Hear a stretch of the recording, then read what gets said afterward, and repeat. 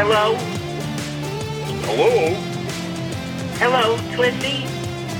Cliffy, it's Uncle Cliff. Cliffy? It's podcast time.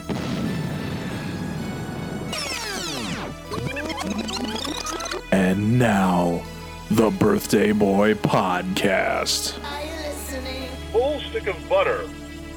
Cliffy, it's Grandma Cliff. Give me a call at your convenience, okay? Cliff, this is your Uncle Cliff. Here's the host of Birthday Boy Podcast, the one and the only Johnny Boy.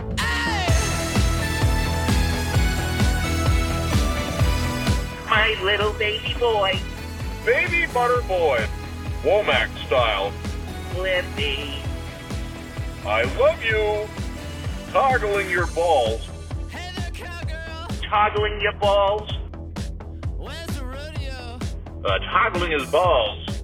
I like your boots. Just below your nipple. Where you headed? The biggest one yet. Toggle your balls. Toggling your balls. 50 Shades of Grey. Slacks, Cliffy. The biggest one yet. Cliffy. Oh my God. Hey there, teacher. It's going to be outrageous. What's my assignment? Your grandmother. I like your rubric. Great Donnell Winslow. Oh, please, degrade me. Cliffy Baseball. Wheat Thin. My little baby butter boy, Cliffy boy, baby boy. Wheat Thin. That's how you get blisters, Cliffy. That's how you get blisters. Womack style. That sure tastes delicious in my mouth. Hey, firewoman. Five-Monopoly, Cliff. Where's the fire? Toggle your balls. You're a smoker. The oatmeal tasting booth. You should quit smoking. Toggling your balls. Toggle your balls. Baby Butter Boy. The biggest and the best. You goddamn butter boy son of a bitch. I can't get a fuck of you, son of a bitch. To the Womack Stanley Holiday Spectacular. Your grandmother just told me the good news. Or as we like to call it, the pizzle. Hellman's mayonnaise. Cliffy. Hey, bartender. The rocket's red glare, the bombs bursting in I air, like what you're shaking. and a delicious Helios pizza in your oven. I want what you're shaking. Toggle your balls. Make me another one. Womack style. Hello, everybody. Hello, everybody. It's me, Grandma Cliff. And I'm definitely not a ripoff of Saul Rosenberg. There's no way that's even possible. How could it be? Yeah. Episode 13. Lucky 13. It's kind of fucked up that they don't have the 13th floor at a lot of places, hotels and whatnot. Like, really?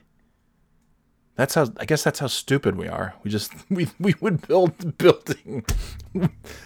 Of course it has a fucking 13th floor, but then we said, we're just going to write 12, and then we'll write 14 so that imbeciles don't get too afraid. I guess I don't know. Is that why it's like that? Because of imbeciles who are afraid of the number 13? Well, I'm not afraid of the fucking number 13. I'm happy for the number 13. Because it's the 13th episode of Birthday Boy, baby. I thought about skipping right to 14, though, because it's really, really, I'm very superstitious, and it's incredibly bad luck.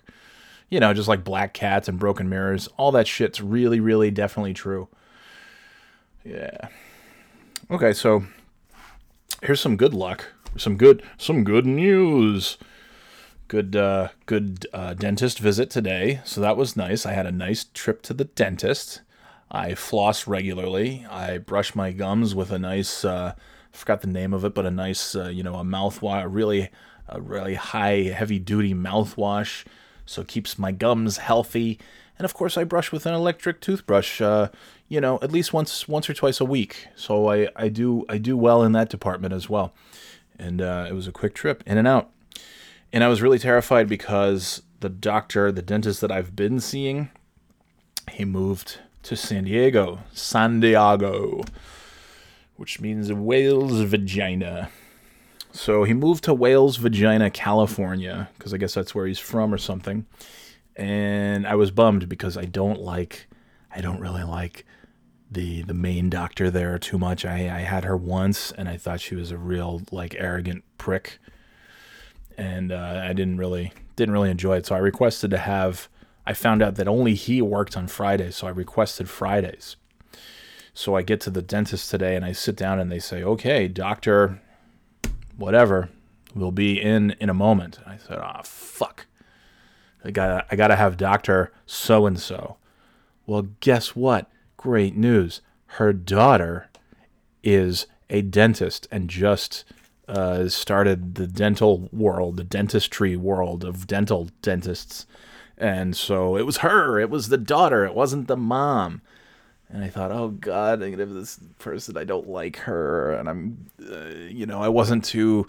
I kind of gave it back to her a little bit last time. Not rude, but just, I don't like you kind of vibes. I gave her the I don't like you vibes. Whereas my regular dentist, I liked him. And I gave him the I like you vibe. And I think he gave it back because often I would wake up and my shirt would be unbuttoned and my hair disheveled. So I think it was a mutual admiration for one another. And this other dentist just doesn't seem to have the time of day to do that to me. So that's why I call her arrogant, because she doesn't know what she's missing. No, the daughter's super nice, though. It was like, oh, thank God. It was so easy. I mean, I don't even think I was there. I don't know. I was there for like 45 minutes, maybe not even an hour. I wasn't even gone for an hour. It was fantastic. It's fantastic. This has been a week of going to the doctor because I went and had my checkup, my annual physical that I have every 7 or 8 years. I had that the other day. It all went well. Lab results, all the blood work that you do is all good. Blood pressure's nice. It used to be very, very high because I drank too much caffeine and I commuted to Boston every day, which that's quite likely to happen again. But at the moment, it's not. So my health has improved drastically. And, losing a bunch of weight, getting, once in a while actually like giving a shit about my health has helped. And actually having like more than 5 minutes in the week to like tend to myself, it turns out is very helpful too, rather than 4 hours a day in a car, train, bus to commute to a city that's less than 40 miles from here. Worst commute in America. Yay.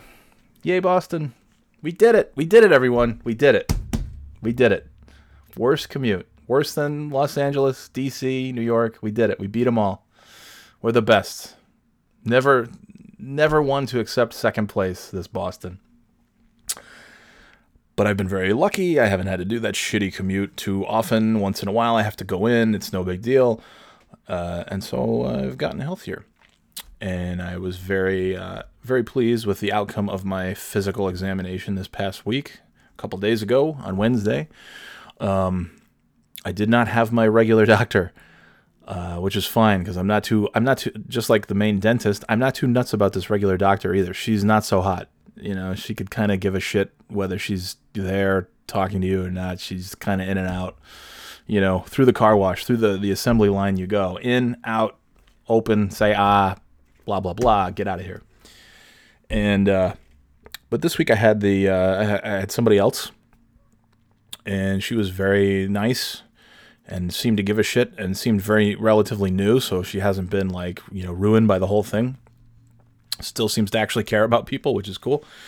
And the only thing that was a little strange, and I think Cliffy might enjoy this, not that son of a bitch is listening to this, but if Cliffy were listening, Cliff, you would enjoy this. Because, as you know, one of the features of a physical examination, at least my physical examination, I assume everybody else is the same. It could just be me. Maybe it's just me. Maybe I'm the only one who has to drop his pants and turn to the right and cough. But I couldn't help but find some little bit of humor in the fact that I'm sitting there as this person is toggling my balls, much like Cliffy toggles his balls according to all of his relatives in those definitely very real phone calls that I play at the end of each episode. So yeah, I was standing there and I just chuckled because I thought, And here we are. I'm having my balls toggled by somebody who's not my normal doctor and who I've never met before. It is better, I will say, than my childhood doctor, Dr. Phelps, because I was friends with his son, Matt. And so, let's be honest, it's a little strange when you go to your friend's house and his dad's there, like mowing the lawn and, you know, playing video games with you, and then you have to go in for your checkup, and then your friend's dad is the doctor. So there's your friend's dad who's a really nice guy, and you were hanging out at his house having pizza and playing video games, and then he's toggling my tiny balls back when I was like 7, 8 years old. And I always thought, this is weird. Not too many people have their friends' dads toggle their balls. At least not where I come. Well, actually, no. I guess where I come from, that's exactly everybody had their balls toggled by their friend's dad, because most of the kids that I knew went to Dr. Phelps. So we got to stand there and turn to the right and cough while having our balls toggled. And then, like, okay, see you Friday for Matt's birthday party. We're going to get pizza. Cool. Can't wait to see you. Wash your hands.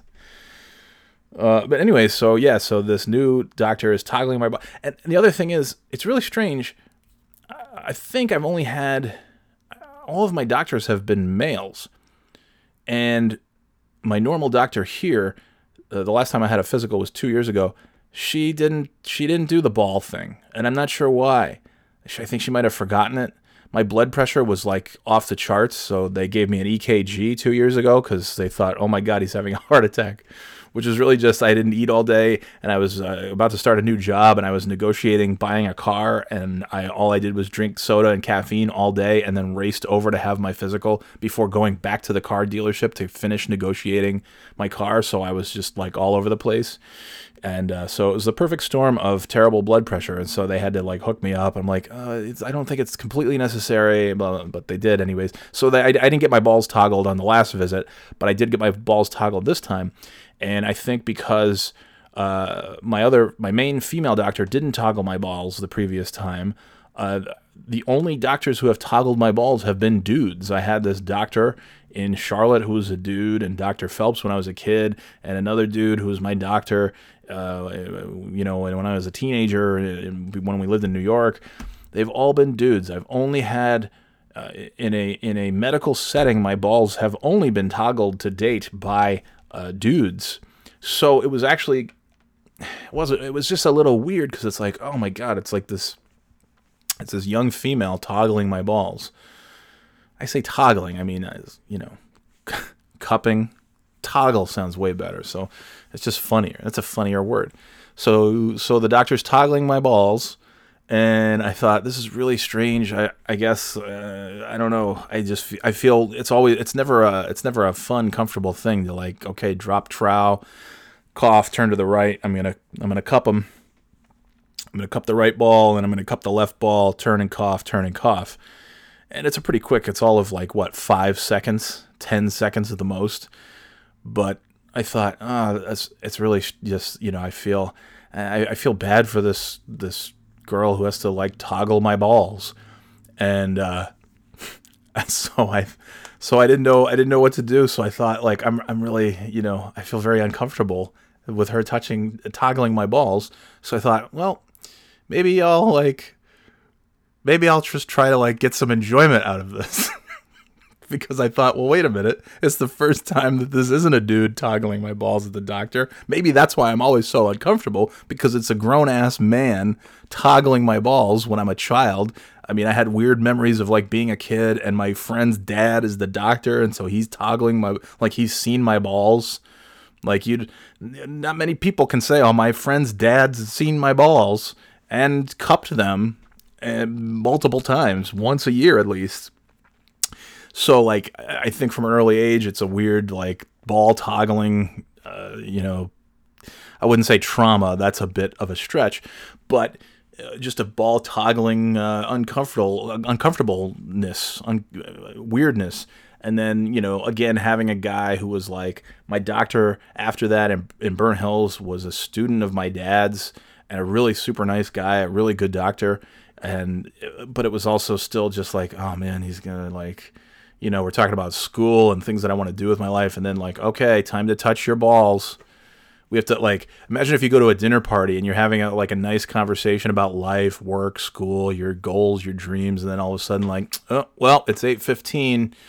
Got to cup your balls now before you leave. Turn and cough. Turn to the right and cough. So it was always weird. It was always these dudes. And then this guy in Charlotte who was really a weird guy. And I just, at least these other two, it was almost like not so bad because there's some familiarity. Like, Dr. Phelps, he's a good guy. He's my friend's dad. He's not going to do anything weird. And then the other one is, knows my dad. He's a nice guy too. He's not going to do anything weird. And then the guy in Charlotte, it's like, I don't know this guy. What's he, What if he went all the way to med school and, the 4 years of undergrad and then the 4 years of med school and then like the residency for multiple years and then like all the debt and struggling and working in a hospital and then finally getting his own practice. What if that's all just a big ploy to get to toggle my balls? I don't know. I don't know what his angle is. So I've always had weird, feelings about going to the doctor and having them toggle my balls. And so here I am.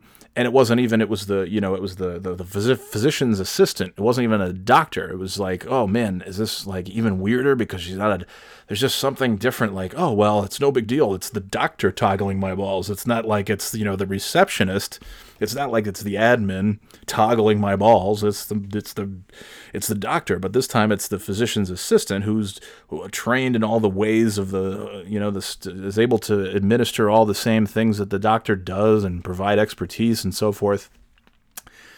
But it was just like, oh God, I thought like maybe that wasn't part of the exam anymore. And so she says, okay, time to step up on the thing here and, take off your gown. I'm like, okay, like you need me to, I gotta take everything off too. Yes. Unless you can think of a better way for me to get to those balls. I think you're going to need to take off the old undies, Johnny boy. She didn't say that exactly, but it was pretty close, pretty much verbatim. So I take down the trousers there, the trunks, and then there she is toggling my balls, and I thought, oh, this is so fucking weird. And I thought, but it's the first time that a female has toggled my balls in a medical setting, so maybe I'll just try to I'll just try to enjoy the ride. I thought, okay, bad idea, because then a new problem presented itself, and that would have really been odd, because, once I started to get into that zone, that mindset, and I thought, nope, can't do that, can't enjoy this. It's supposed to be uncomfortable, because if I do enjoy this, then it's really going to get uncomfortable for both of us. Suddenly, E.T. shows up. If you know what I mean. Do I have to say it? When I say E.T., I mean, is that enough? Anyways, so she's toggling the balls. I thought, okay, let's make this not awkward. I'll try to enjoy it. That doesn't work. And then it went back. It actually then became doubly awkward because now I just had the previous, the initial layer of awkwardness was just I'm at the doctor having my balls toggled, and it's always a weird feeling because that's my bathing suit area, and nobody should touch that bathing suit area without my permission. And of course, I've given this person permission, but it's still weird. And then I thought, well, let's enjoy it. And then that got, nope. We're going down a steep hill, or going up a steep hill here, if you will. And let's not have that happen, because then it's really going to get strange. And so, it was bad enough. Like, she already, who cares? You're going to learn way too much about me. She had already clipped one of my toenails before that. And because I was worried that something, one of my didn't seem right. And I said, hey, what do you think about that? Can you take a look at that? It looks a little off to me. And she said, okay, I'll go get my nail clippers. I'll need to send a sample to the lab. And I said, nah, never mind. It's really not that big of a deal. I'm not dying from this. And I really, really, really don't want to make you have to sit here. Like, why don't I clip my own nail? And then she's like, nope, that's what I'm paid to do. That's what I'm here to do. I'm like, no, let's not. And then she came back with a brand new fresh nail clipper. And then I had to like put my foot up on her leg, and then she's clipping my nail. And I'm like, and then I'm just, honestly, I was sitting there apologizing the whole time, which made it, I'm sure, way worse for her. Instead of just pretending that this wasn't happening, pretending that this doctor who's probably, or this physician's assistant who's probably half my age, instead of just pretending that this wasn't happening and just let her, clip my disgusting nail and then get the fuck out of there. Instead, I'm just like, I'm so sorry. I'm so sorry. And she's like, it's okay. It's okay. This is like nothing. I'm like, I know, but it's, please, like, nobody's had to cut any of my any nails since I was probably like 5 years old. So this is really just like weird. And I'm so sorry. And she's like, no, it's okay. That's what I signed up to do. And I said, yeah, you're right. I'm trying to tell myself that, but I'm like, no, I'm still feeling really bad about this. I'm really sorry. Are you almost done? Do you have enough for your sample? Because this, and she's like, oh, almost there. I'm like, okay. And she's like, I should get the right foot just in case. And I'm like, what? Why? You don't need to do that. Just the left one was the only one I was concerned about. Why? Well, just to have a comparison, just to see if there's anything to worry about or if it's really nothing. And I'm like, it's really nothing, and I wish I had not even said anything, because it's so nothing that if I could go back in time, if I knew that this was the scenario I would be in with my foot on your lap while you are clipping my toenail like I'm a fucking 4-year-old, I really would have done things differently. So all of this in the same visit, she gets to clip my toenail, and then after that, like, hey, let me just wash up, and then I finished with your mani-pedi. Let me come back and get a good handful of those nuts. So that was cool. That was a cool day at the old Dr. Reno, and and then almost forcing myself to get aroused, and then realizing that's a terrible idea. Not thinking things through, and then. And so I did not get aroused. I stopped that from happening with the power of my mind, and then that was it. And then I just kept saying I'm sorry. And at this point I didn't even know why. I was just saying I'm sorry to this poor girl. I'm like, I'm really sorry. I'm sorry I'm sorry for everything. I'm just sorry for everything. Whatever you think I should be sorry for, I am absolutely sorry for it. For the toe, for the balls, for everything. And I'm never coming back here again. You don't have to worry about that. And she sent me on my way. And so that was a good, fun day at the doctor. And then, Kimmy got a kick out of the story, though, so I guess that was fun. But I'm healthy. Balls are good. The whole thing. It's all good. Everything's good. Got some good, healthy balls.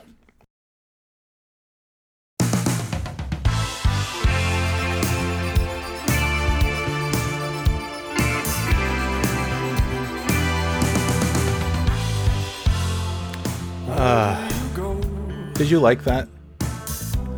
Did you like my balls story? Do you want more stories about my toenails and my balls? I'm gonna guess yes, but I don't know much about the common man. I don't know what it is that people want to hear. The average listener, the common man.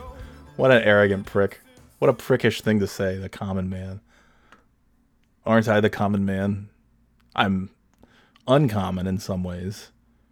Often I feel I don't belong on this planet, but I think I'm just as much of the common man as anyone, just because I hate birds and summer and barbecues and the beach and the ocean and the pool and birds and flowers. Did I mention that I hate flowers? I do hate flowers.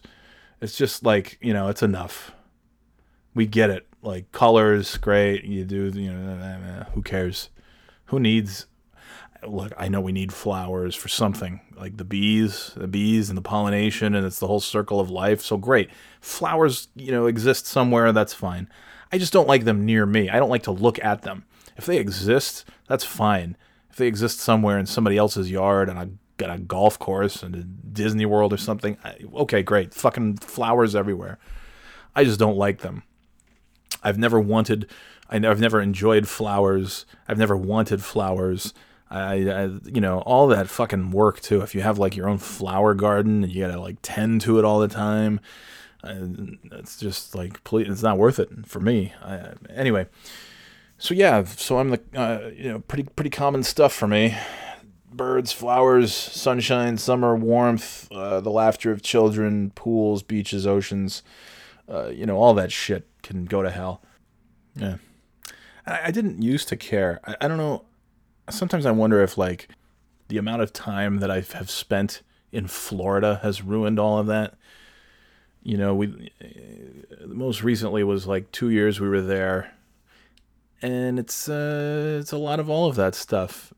Pools, beaches, sand, and just going there was just, such a schlep. We had Cameron was a baby, so it wasn't even fun to go to the beach. It was just like, hey, let's go do all the same work and having to constantly monitor this small baby, except let's go to a beach and do it where there's water that she can just run right out into. That'll make it even more fun. And then afterwards we can come home and we can clean up all the sand. It's going to be awesome. It'll be in our car. It'll be everywhere. And then, and then all you see all over Florida is like, there's no relief from the warmth, and there's just flowers everywhere, and it's just green, and it's heat, and it's sun, blazing sun, and, it's just all of the things that I now hate. So I'm sure there's some kind of correlation there. But there's one thing that Florida now has that it didn't have when I was down there. I'm surprised. Had gators. I saw gators out on our walks sometime, and certainly plenty of meth, particularly in Port St. Lucie where I live. That's like Stuart, Florida, where I worked, was like the sailfish capital of the world, and Port St. Lucie, PSL, otherwise known as the Pizzle, was the meth capital of, I don't know if it was the meth capital of the world. I doubt that. Probably just the meth capital of St. Lucie County, because then you go to like the next, Indian River or something like that, or Fort Pierce, and it's like, this is pretty methy too. There's like a lot of methy vibes in Florida. If you're not like, at the fucking Magic Kingdom, you get outside of all that shit, and then it's like, oh yeah, it's pretty methy. But now they have the meth gators, so you combine. I don't know if there's ever been a more Florida thing than the meth, than the meth gator. Even though this is like in Tennessee, they're asking this in Tennessee. Does Tennessee have gators? Well, anyway, don't flush your meth down the toilet because it could create meth gators. Which I wonder, is that really so bad? Because then, like, don't their teeth fall out? And then, so it won't be that bad. If they bite you, you might actually survive. Anyway, I don't know if there's a more Florida thing than the meth gator. And then recently, who the fuck? Rebecca? My BFF Rebecca had a video. And this was actually in Port St. Lucie. Some guy, on his screen, there's crabs everywhere. Crabs up and down the screen, crabs in the ground underneath, lifted a box, and there's just crabs scurrying, and like they're good sized crabs, and like, yeah, I mean, look, a lot of people go to Florida. You might, there's crabs in Florida, all right. There's plenty of crabs to be had, but this is a crab of a different kind. I don't even know why I'm mentioning these things. Meth gators, crabs crawling all over the place. Just, yeah, and I think somewhere along the way between all of that and then the birds and the flowers and stuff, I just I grew to not like any of that. I wanted to get as far the fuck away from Florida as possible after 2 straight years. It's one thing when you go down there once in a while, a bunch of times a year, and like living there where you can't leave and you're just stuck, and it's just, you're in Florida, you're in Port St. Lucie.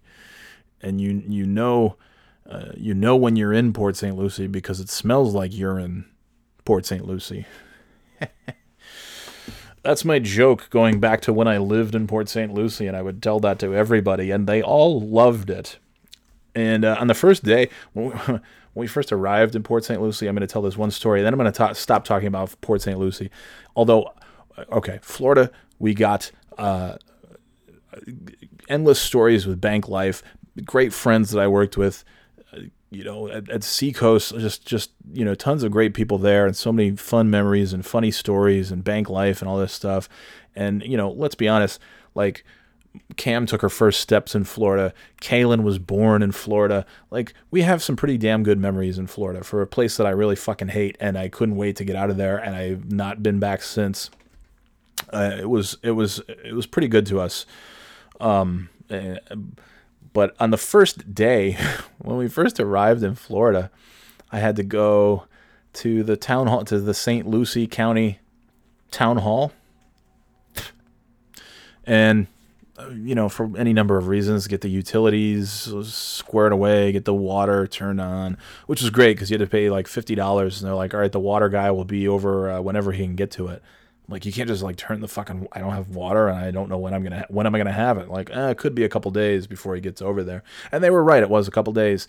And then he came over and he lifted up the little lid of the water thing outside and he stuck his little stick in with the hook and he flipped the switch and then we had water. And I'm sure he was doing a lot of really important life-saving things in those 2 days that he couldn't get over. Anyway, while I was at the town hall at Port St. Lucie, the St. Lucie Town Hall, some dude came up to me in the parking lot. So this is literally my first day. Like, we drove down, spent the night in some shitty hotel in Port St. Louis, in Stewart, I don't know. And then the next day we had our movers coming with all our shit, and it was just crazy running all over the place.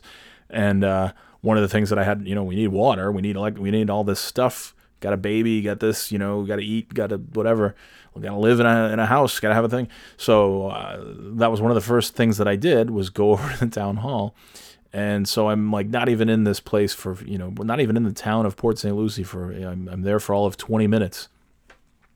And this guy comes up to me in the parking lot and he's asking if I know where the town clerks, this and that, and then to get the tax assessors. I'm like, I don't know. I don't know where any, I said, I just, like, you are seeing me in my first seconds of living here as a resident of this place. I just got here. I'm just getting out of my car. This is the first stop. I don't know. I don't know where McDonald's is, let alone where, the town assessor, the bullshit is. And he just stops and dead in his tracks. And he goes, "You're just moving here?" I'm like, "Yes." And he goes, "So this is your first day here?" I'm like, "That's what I said, buddy." And he goes, "Oh, man." He's like, "So you live in Port St. Lucie?" And I'm like, "That would be a reason for me being at their town hall. Yes, sir." And he goes, "Well, welcome to Port St. Lucie. Get ready for a fucking." And I stopped. I was like, "Get ready for, like, I'm going to get fucked by the city? Or should I start running? Should I just be running?" Because he was a rather large man. I was rather, he blocked out the sun. He was a tall fellow and not terribly young. I think I could have fended him off if that's the direction that this story went. Luckily it didn't. And then he proceeded to pull out his property assessment from last year and from the guy who owned the house, and his house, he bought it for like $30,000, and that's not even a joke. Back in 2010, you could buy up 50% of Port St. Lucie was foreclosures and like abandoned houses and all that shit. You could have bought half the town for nothing. Anyways, and it would be worth just slightly more than nothing, I think, right now. So he showed me they took taxes and they took this and that, and it was worth this, and they appraised it for this. And I'm like, dude, I gotta go. I would actually, and now I'm at the point where I wish that you were just having sex with me, because that would have been less painful than what we're going through now. I wish that that when you said get ready for a fucking, that you meant you were gonna fuck me, because that would have been easier and less pain than having to look at your fucking tax documents and listen to your story of when you moved here and how much the house was and how much the tax is. Like, can we next time just put your dick in my ass, okay? So that's not as bad for me, so I feel less violated. But on the bright side, it really it set the stage nicely for life in the Pizzle.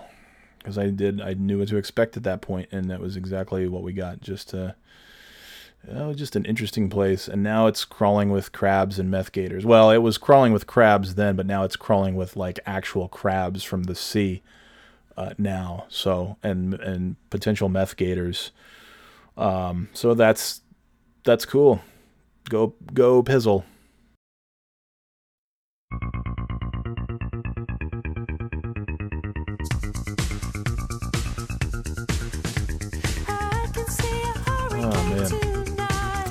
We'll let this play for a sec. Haven't heard this one in a while. Whoa, whoa.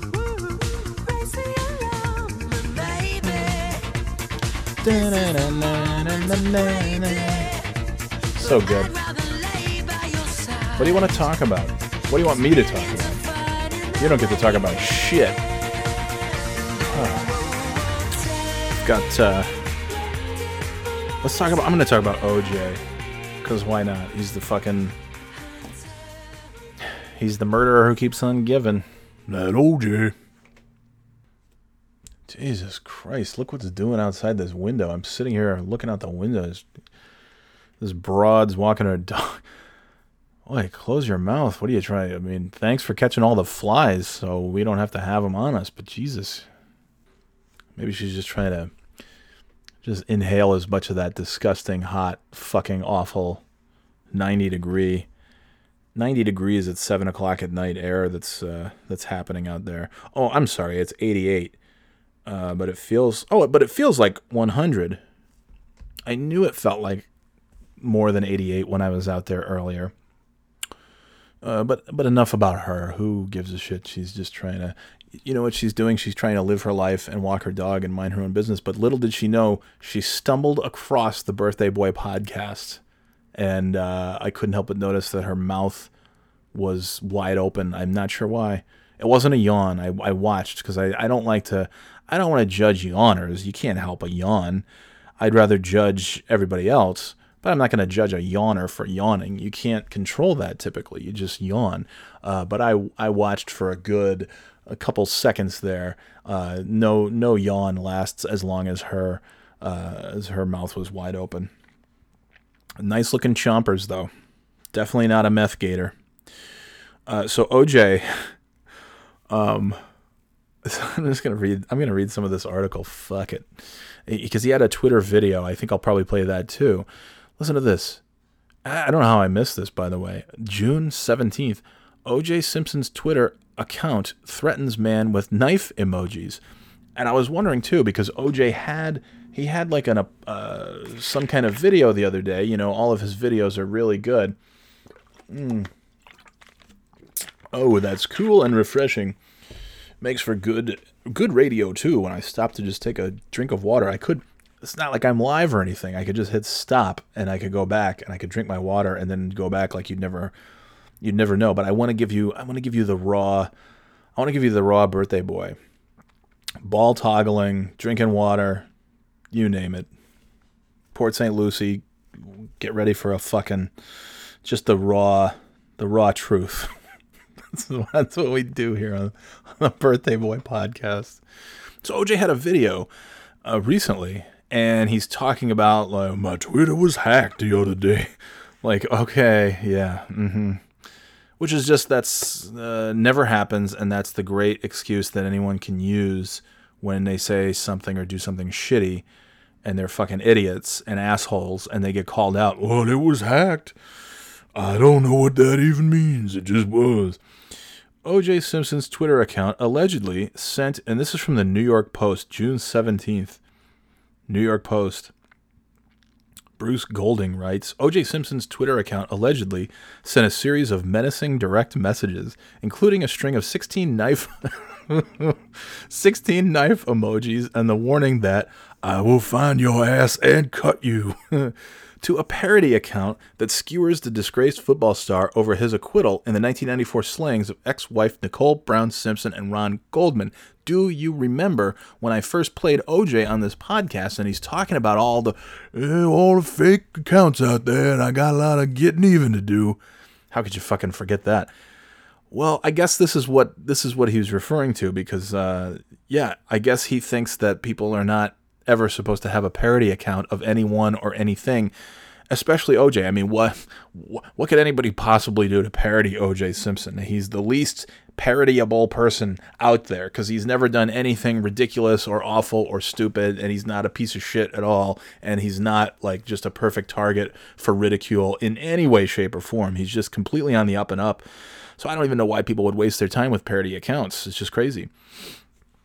The shocking threats were contained in a pair of videos posted on the at Killer OJ Simpson Twitter page on Monday, which also marked the 25th anniversary of the infamous slow-speed chase of a white Ford Bronco that ended with Simpson's arrest on murder charges. So this fake OJ, Killer OJ, I'm OJ. If it wasn't already taken, I think the real OJ would have been better off choosing at Killer OJ Simpson, but obviously it was already taken. So Killer OJ Simpson, the fake OJ, writes, yeah, the real OJ 32, that's his Twitter, just sent this scary ass DM threatening, treating me. That's probably supposed to threatening me to delete my parody account. Watch the video. So he's got this whole video and he's showing the direct message. I don't feel like playing the video, but I do see. So OJ writes to this fake OJ, Killer OJ, delete this account or I'll have my lawyer remove it for false misleading content I didn't post. And then the fake guy, the Killer OJ, says, and if I don't, you gonna stab me too? And this kid continues, in reality, I ain't lying. Me and millions know the truth. You tripping over a parody account. LOL. Welcome to Twitter, bruh. So then OJ says, like I said, delete this, quote, parody account, as you call it, or face serious consequences by me. I'll find your ass one way or another, so don't mess with me. I got nothing to lose. Grow up. And then this kid posts a thumbs up with a knife emoji, and then OJ responds with a knife emoji. And then the fake Killer OJ account guy says, what, you gonna kill me too? What, you gonna kill me too? See, this is the shit that got yo ass locked up the second time and should have been the first. Get it together and take yo pills, bruh. It's a parody account. So then OJ responds, think I'm playing, motherfucker? So the article, we'll get back to this exchange in a sec. So other content on the parody page includes a pinned tweet of Father's Day video that Simpson71 posted on Saturday. That was the first video he posted. That's the first one we played here on the special Father's Day edition of the Birthday Boy podcast. Only this doctored video that this fake OJ guy has, Killer OJ, has added audio of someone repeatedly screaming, police, help, in the background. Jesus Christ. The videos posted by @Killer OJ Simpson show that the messages it received came from Simpson's @TheRealOJ32 account, which he created last week. So the Killer OJ fake guy says, you tripping over parody account, welcome to Twitter, brah, as we just said. OJ says, like I said, delete this parody account and face the consequences. I'll find your ass one way or another. Don't mess with me. I got nothing to lose. Grow up. And, yeah. Think I'm playing, motherfucker? And then this kid writes back, seen that video, or excuse me, OJ then writes, seen that video you posted about me. You think I'm playing? Tired of all your bullshit. And then in caps, I will find your ass and cut you. Don't believe me? Just watch and see, bitch. Another message from Simpson's account says, oh yeah, at this point, obvious hack, big time hack. I mean, duh, it was probably the real killer. So the parody account wrote back, dude, there are others that literally have more followers than me and more convincing than mine. LMAO, you gonna cut me? Awesome. Is that what you said to Nicole?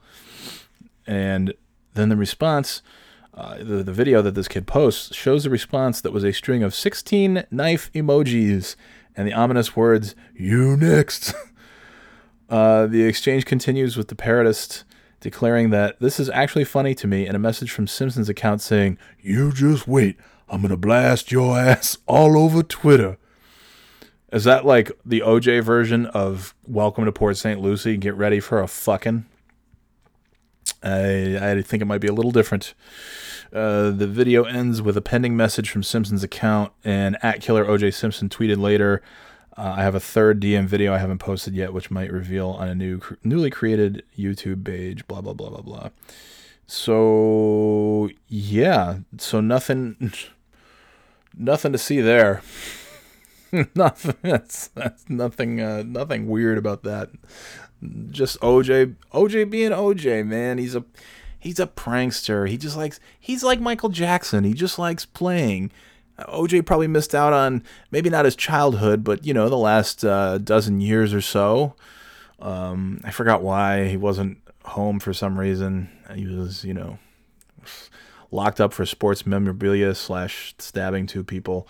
But he's just a playful guy, come on, Naked Gun movies. He's fun-loving OJ. Michael Jackson, the same thing. Come on, Captain EO. I don't know what everybody's all hot and bothered. I don't think these are threats. I think it's just OJ having some fun. I was just joking around. I got hacked. Or maybe, who probably hacked me? Probably the real killer.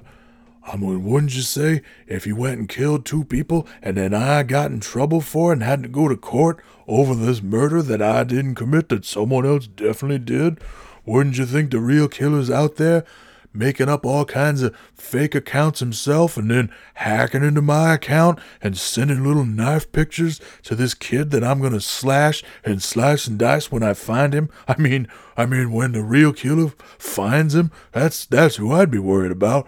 We ought to be trying to track down whoever hacked into my account, 'cause that's the real killer, I'm sure. I'm sure whoever sent those 16 knife emojis is the real killer. I wonder what the real OJ had to say about all of this. Let's take a listen. Hello, Twitter world. This is me, yours truly. Hi, OJ. In the last 48 hours, I've learned that you're never too old to learn. 2 days ago was my birthday, and I got hacked in my computer. I probably got more duped than hacked. In any event, they got into all my information. Fortunately for me, my bank alerted me that there was a charge to coming in from Europe. Oh, thank goodness. In euros, and they didn't honor it. Great. So OJ got... I got hacked, more like duped. I got duped and hacked. Then I got hacked some more and then duped. What the fuck does that mean? I got hacked? Not really hacked. Duped. Duped is more like it. What the fuck does that even mean?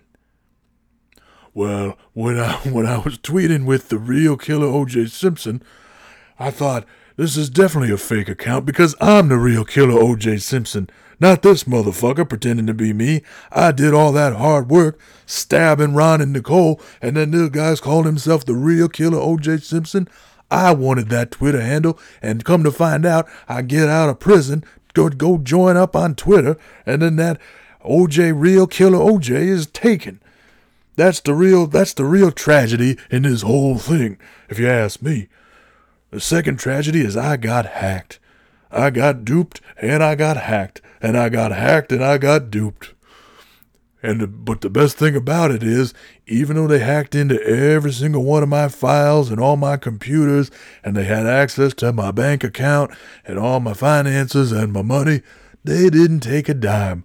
All they did was send 16 knife emojis to some kid claiming to be the real killer OJ when we know he's not, 'cause that's me. Or rather, I should say, that's not me. That's the real killer who's out there somewhere. Maybe this kid is the real killer. We should go track him down and see if he's the one who killed Ron and Nicole. Sure, he sounds like he's maybe 19 or 20 years old. Might not have even been born when when the real killer killed Ron and Nicole. But we should go talk to him anyway. Maybe slap him around a little bit. Maybe even stab him once or twice, or maybe 16 times. Anyways, the great news is all that the hackers did was get into my computer and leave my bank account and my finances alone, and all they did was tweet that one message to that one kid with a bunch of knife emojis. I don't even know what that is. Anything else? Real OJ that you'd like to say? So I really didn't lose anything except some time and stuff. Oh. But the problem was I was traveling the next day, which was yesterday, and I had to get some cash from my friends. I figured I was in good shape. Little did I know. There's companies in America that will not accept the American dollar for goods or services. Really? I mean, at one point, I couldn't even buy a bottle of water. Well, I just thought, well, when did the American dollar shrieking? get usurped? I grew up. When did the American dollar get usurped? What was that shrieking in the background? Is somebody getting shanked? Yeah, who knows? Yeah, I'm pretty sure that any companies in the United States will honor the U.S. dollar, OJ. I'm pretty What do I know? I haven't patronized every company in the United States. I can only go by the 100% of the companies that I've ever used inside this country, and all of whom have accepted the U.S. dollar in some way, shape, or form. I couldn't even buy a bottle of water. I went into the store and said, "Here, I'm OJ. I'd like to buy this water." And the kid behind the counter just locked the register and ran out the door and said, "Your money's no good here, killer." And I thought, well, it's awfully nice of him to call me pet names. I like to say things like champ and sport. Killer maybe not one of my favorite sayings to use, but okay. I said, well, come back soon, sport, so I can pay for my water. Evidently, he never came back. Must be one of those convenience stores, one of those 7-Elevens that doesn't take the American dollar, because I couldn't buy my gas or my bottle of water. So yeah, fuckface. I think everybody takes the fucking American dollar, you stupid asshole. Maybe they just don't want anything to do with you. It's a weird concept that you seem to be the last person on earth who's able to grasp, but nobody wants fucking anything to do with you. I don't know why. You'd think maybe they don't want to deal with OJ because they're all trying to find the real killer. Oddly enough, OJ is not. He's traveling and golfing and golfing and golfing and golfing and cutting that birthday cake. And not sending knife emojis to fake OJ accounts. I grew up, they said cash was king. I guess now it's been relegated to a Duke or an Earl. In any event, I know there's a lot of Americans that don't have credit cards, and I just didn't think it was right. Who gives a shit about it? I didn't think it was fair that they didn't take OJ's money. In fact, there's almost every American company these days doesn't accept the U.S. dollar. Because if I go to a restaurant to try and eat, they don't want to take my money. If I go to a gas station and get a bottle of water, they don't want to take my money. Does anybody accept American cash anymore? Because nobody's taking it from me. I guess nobody takes the U.S. dollar anymore. I guess it used to be cash was king, but now it's a Duke or an Earl. That's my joke.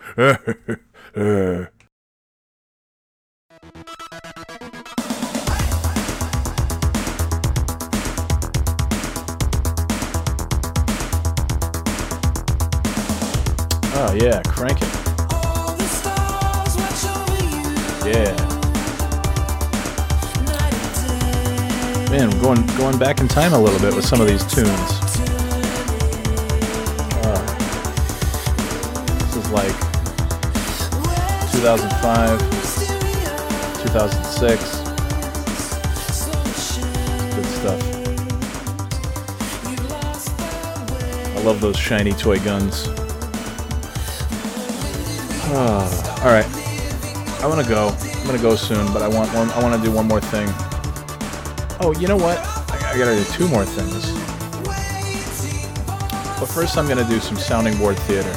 You like that? You want some sounding board theater?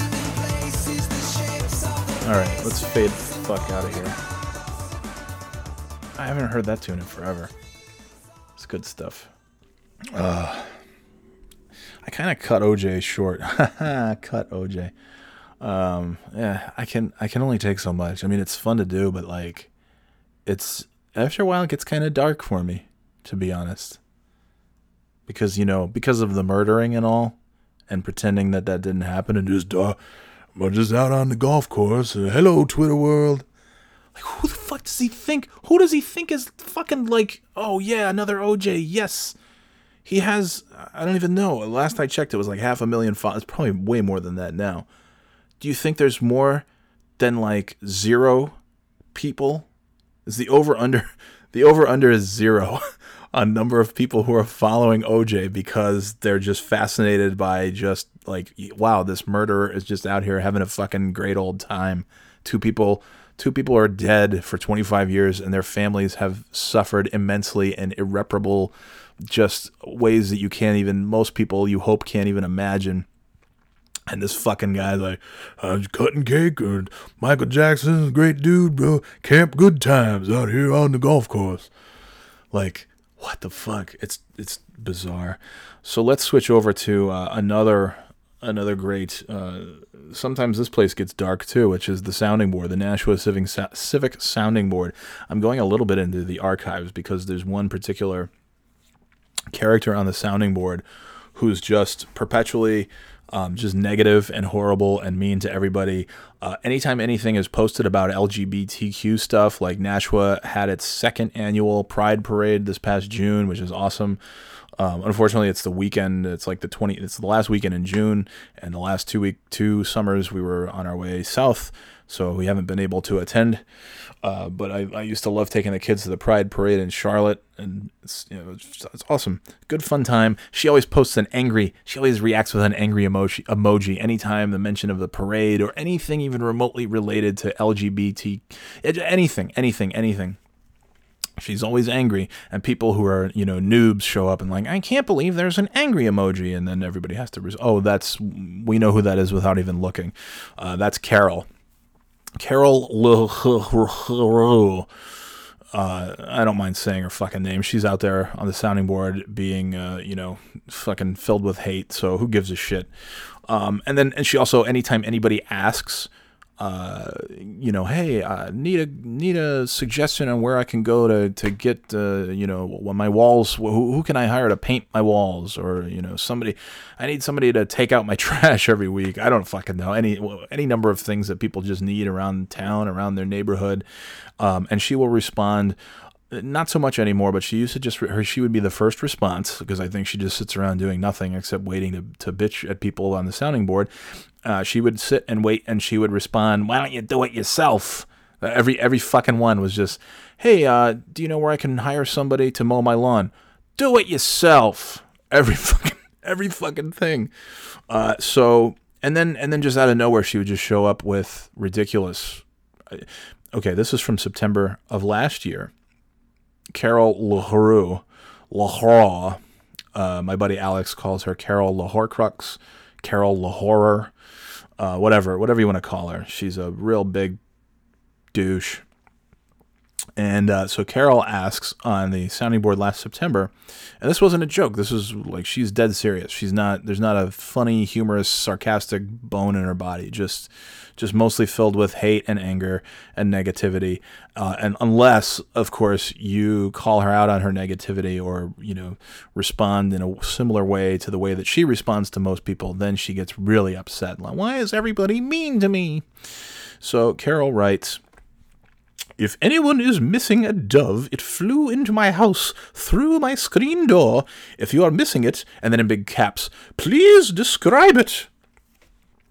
And then the first response, somebody named Pete writes, "Was there a message attached to it? I sent that to my ex-wife 10 years ago. Let me know." Her response, "No messages attached." Damn, I'll have to check a bottle on the beach then. Somebody else writes, "It is gray and has wings. Where can I pick him up?" Nope, wrong answer. But then there's good old Scott from last week, as you recall, Scott, carrying on about the noise and so forth.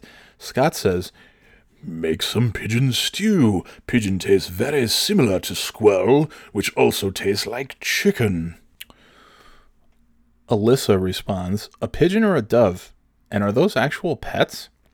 Scott replies, "They're vermin, but still edible." And then Carol's daughter writes, "It is a dove, and yes, it is a pet." "And food." "No, it is not food, Scott." "Well, I'd eat it."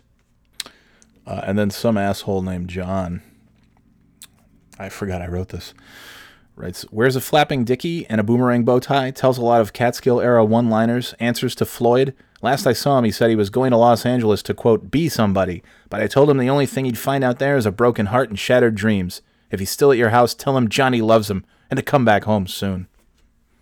Somebody writes, "Wait, do people actually go around lying about dove ownership to scam a free dove?" Classic. Rack him. Oh, man. And there's another one. This is from October 14th, 2017. I was going to save this for later, but it's too fucking good. This is one of the best ones, I think. Carol posted, walking my service dog and found this. This is not accepted. And she tagged the mayor and her daughter in the post. And what she found, and she posted a picture of two Adirondack chairs, two plastic chairs, just, lawn chairs, in the river. Just a foot or two from the river bank, from the edge of the little walkway, little cement walkway that goes down there. And of course, this is the same person who, whenever anybody posts anything, she says, do it yourself. Do it yourself. Excuse me. Do it yourself. So naturally, she posted that, and then everybody jumped on top of. I think everybody was scrambling to write the exact same thing, and then one of the first comments is, so maybe pull them out. Next comment, did you pick them up or just take a picture and post it? Next comment, so pull them out of the river. And so somebody says, maybe someone put them there to sit by the river and some kids threw them in. You shouldn't assume that a person didn't want them and threw them in for garbage. It's still unacceptable. It's still in the water. Pull them out of the river, pull them out of the river. And then Carol writes, it's not the point how they got there. If they are still in or out, the point is disrespectful and unacceptable. And somebody writes, be the change you want to see. And another person writes, it is the point, though. You're calling wind disrespectful? Must we always find something to be negative about? How about just pull them out and enjoy the beautiful leaves instead of bringing more negativity to the world and this Facebook page? Come on, people. There's so much to be joyous about. Somebody says, it's called wind, haha. Carol writes, wind couldn't have done that. We haven't had a heavy windstorm in ages. And then there's a number of replies talking about wind the other day. Pulled my patio umbrella out of its stand and across the yard. So yeah, a couple plastic chairs would have been nothing. So the question everybody's asking, did you kindly pull them out? Somebody else says, are you up all hours of the day knowing if we had strong winds? You don't need a storm to have strong winds. Somebody then, instead of complaining about the scenery, pull them out of the river. Post a new picture of your good deed. Pull them out of the river. Wipe them off. Sit down and reflect on the natural beauty around you. Carol's daughter then jumps in. Why is it that when someone posts something, it gets a shit ton of negative comments, but yet others that post get positive comments? First response, 90% of the time Carol is posting on this page, it's negative. Why is it okay for her to do it and not anyone else? Also, I don't think anyone's being negative, just stating that instead of complaining on Facebook about something, be the change and fix it. Somebody else wrote, seems someone like that doesn't belong in this group. Carol's daughter, it escalates real fast. First of all, bitch, Carol is my mother. And second of all, she is posting for the mayor to see and see if the city would do something instead if her picking them up, considering the fact that she is recovering for a major car accident. There's some misspellings and no commas, so I'm reading it exactly as it's written. And so the responses are as you would think. No need for name calling. They tag the admin to try and sort this whole problem out. No need for name calling. This post has gotten way out of hand. And then the daughter says, she's stating a fucking fact. And Carol's daughter continues, you guys are all lowlife and don't care about what people have to say for positive things. It's all about the negative. The response is, where is the positive thing? Did I miss it? The next comment. Raise your hand if you all have all seen someone comment, do it yourself, on this board in the past. Not only have I seen it, I've been subjected to it, so now I do it myself. Live free or die. The daughter. So should we rename this the We All Know All but won't do anything to clean up Nashua group since you all don't care how Nashua looks? We were all suggesting the chairs be removed from the water and to enjoy the nice view. And why don't you... And this is the great part. The daughter says, why... Chip off the old block, acorn tree, all that. Why don't you go pick them up, Miss Know-It-All but knows nothing? So now, now the daughter of the woman who's notorious for only commenting either angry face emojis at the LGBT community or telling anyone who has a simple request or a question, do it yourself. Now her daughter, after complaining about the rudeness of the people telling her mother to pick the chairs up herself because she's the one who saw the chairs and took the picture and posted the picture instead of just, I'll just reach my little hand in, grab the chair, pull it out of the water, and be on my way. End of story. Now the daughter is saying, why don't you go do it yourself? Oh, that's beautiful. That's just beautiful. Why don't you go pick them up? Miss Know-It-All but knows nothing. Well, Carol walked by first and put out the notice. If I were the one walking by, I would have pulled them out and said, good deed done, not posted about it and complaining. Do it yourself, you fucking bitch. That's awesome.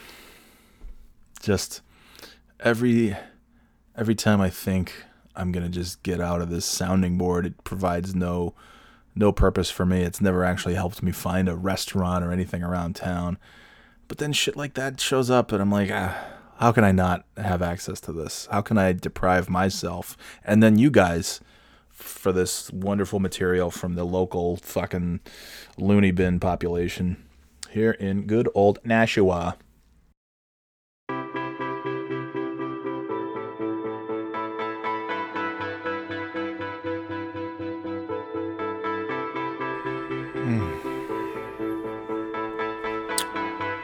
All right. Read emails and texts. Is what my notes are telling me. Whoops. Over 15 years we've talked about it all. Lower this a little bit. How about that? All right. So I got. I'll read a little bit of feedback. Let's see. I did get some interesting emails to the Birthday Boy Podcast. birthdayboypodcast@gmail.com. I haven't even mentioned that so far in this particular program. Let's see. Amy. Oh yeah, Amy Tig. Thanks for the shout out on your podcast. I'm working on an ass load of edits right now, so I've been catching up on some podcast greatness. I'm so glad that you agree it is much better and more amusing to surround yourself with people that hate the same things you do than people that like the same stuff. Absolutely. That's, again, all of my friendships, all the people that I hang out with, it's a common, like, hatred of the same things. Or maybe agreeing that it's more fun to, like, make fun of people as opposed to just kind of, like, sit and, talk about flowers and birds like a fucking asshole. On the subject, fuck beach volleyball, Amy writes, it sucks. By the way, and she sent me the video of Big P's rant on Sammy Souser and says I will not mention my husband's actual name again. And for some reason I couldn't get the video to play, even though it goes right to Facebook. I've seen it before, and it's a fun rant. I'll try it next time. Perhaps I'll even play it here on the Birthday Boy Podcast. And did I mention on the previous email, Amy said that I should use BOI, birthday BOI, boy, which I did write to her. I'll consider the boy BOI spelling, like Big Boy from Outkast. I saw in the Urban Dictionary that boy, BOI, also means very boyish lesbian, to which I then wrote, well, if the shoe fits, ... And then in Amy's emails, she says, looking forward to some more podcast fun while working tomorrow. Peace out, you boyish lesbian, you. And I wrote back, what has two thumbs as a boyish lesbian and loves this email, as well as Big P ranting on Sammy Souser. This guy. It's a great email. It's great. I then got some, oh man, these are some good ones. Some jokester, some prankster, who, interestingly enough, his name on his email is my name spelled backwards. That's the damnedest coincidence. And where does it tell me? fubirthdayboy@gmail.com is the official email address. This person who writes, "Hey fatty, started listening to the show and I gotta say I'm a little disappointed. You said in the first one that there were going to be mentions of blowjobs. All we got is some fucking stupid story about a guy thinking he's gonna get a blowjob. After 3 episodes, I haven't heard you tell any more stories about blowjobs. What the fuck? More blowjob stories. Keep it positive. Fuck you." Which I did respond to the email and I wrote, "Grandma, is that you?" Another individual going by the name of Sexy Lexi with the email address hotforthebirthdayboy69@gmail.com. Sexy Lexi and my name backwards, fuck birthday boy, or whatever your other email was. You're getting your wish, asshole. I'm reading your fucking emails on the air. "Hey Johnny boy, I don't usually do this, but after 4 shows, I just had to write in. Your voice is so sexy, and it turns me on every time I listen. I definitely would invite you to a blowjob party. Like wet water, I'm good going down. And your story about humping Foghorn Leghorn had me all hot and bothered thinking about you thrusting on that, on that cock." Some delicious wordplay. "Anyways, I'm loving the show, and maybe sometime I can show you my kindness," and then parenthetically adds, "That's what I call my big brown beaver, and have you show me some tips on eating abroad. Love, Sexy Lexi." Dude, there's like 57 Birthday Boy podcast references in that email. I can't, that's fucking awesome. Fucking awesome, Mikey. I'm pretty sure it's Mikey. I think it's Crazy Mike. I think both of those are Crazy Mike. I thought the first one that said "Hey fatty" was from my buddy Mark, but I'm not sure. I'm not good at sleuthing who's sending me hate mail, which is, it's really love mail disguised as hate mail, or hate mail disguised as love mail, or something like that. And they sure do love mails. They love this mail that's talking on the microphone right now. Good old Nate Duel writes, "Episode 12 was awesome. I feel like we are hanging out. Totally one of my faves." And I felt the same way. I thought episode 12 was good, and I said, they can't all be home runs, but I felt pretty fucking good about this one. He goes, "Yeah, just do your best. Eventually they'll all be home runs, or at least triples." And I said, "That was your cue to say, what are you talking about? They're already home runs, birthday boy." "Haha, sorry man, fail." "No, Nate, it's not a fail. You don't worry. I'm gonna do my best. All I ask in return is, home run or not, you come with me. Each and every one of you out there, take my hand, and I will guide you on this podcast journey."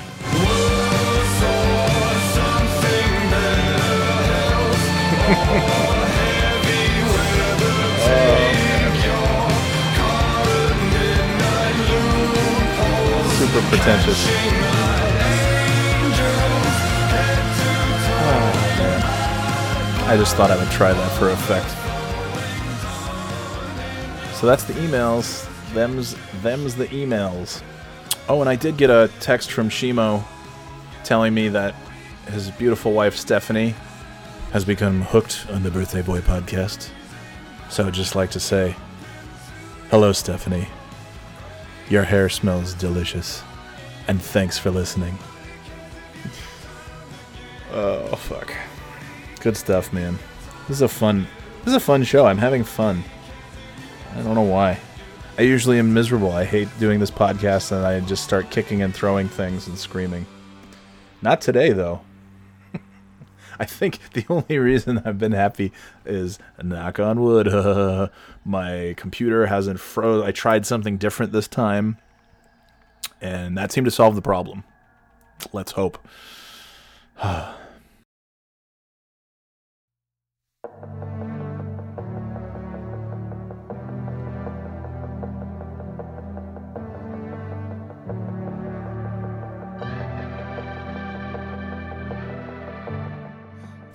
Oh, man. It's so fucking weird to see Kemba Walker in a Celtics jersey. Oh, excuse me. Excuse me, baby. Oh. So fucking weird.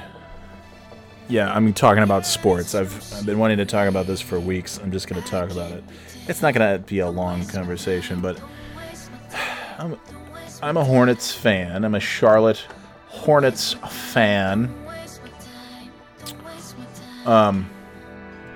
When we lived in North Carolina, before then I didn't give two shits about the Bobcats. I didn't care too much about the Hornets other than playing in NBA Jam back in the day.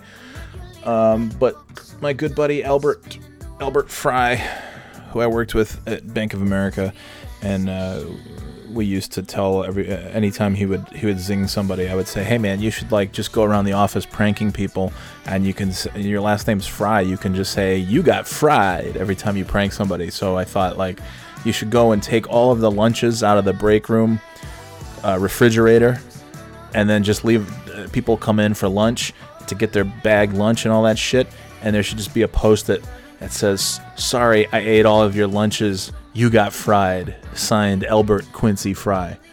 His middle name is not Quincy, I just didn't know his middle name, so I started calling him Albert Quincy Fry. But he's such a good dude, and he was generous enough. One time we were talking about the Bobcats, we'd sit and chat, talk about basketball, talk about whatever, and I mentioned, one of these days I'd like to take Cam, she was only 3 at the time, I'd like to take Cam to go see a Bobcats game. And he said, well, why don't you take my tickets? Because the dude had season tickets, so he had 2 tickets to every home game. And he just gifted me these lovely tickets to see the Orlando Magic play the Bobcats. Free of charge. What a good dude. Man, I did not get fried that time. I got Quincy'd. I was the recipient of Albert's immense generosity and wealth, because clearly I was doing something wrong. We were working in the same job, and I did not have the ability to afford season tickets to the Bobcats, even the 2012 Bobcats, which nobody wanted to see. But Albert did. Of course, Albert had children who had flown the coop and was living that bachelor lifestyle, so his expenses and mine probably a little bit different. But Albert gifted me. I took Cam, little 3-year-old Cam, went to her first basketball game, and kind of oddly enough fell in love with the Bobcats, because there's this young fella fresh out of UConn, only I think in his 2nd season with the team, named Kemba Walker, who was just dazzling the crowd on the floor, on the court. And they had some good players, and they would kind of they would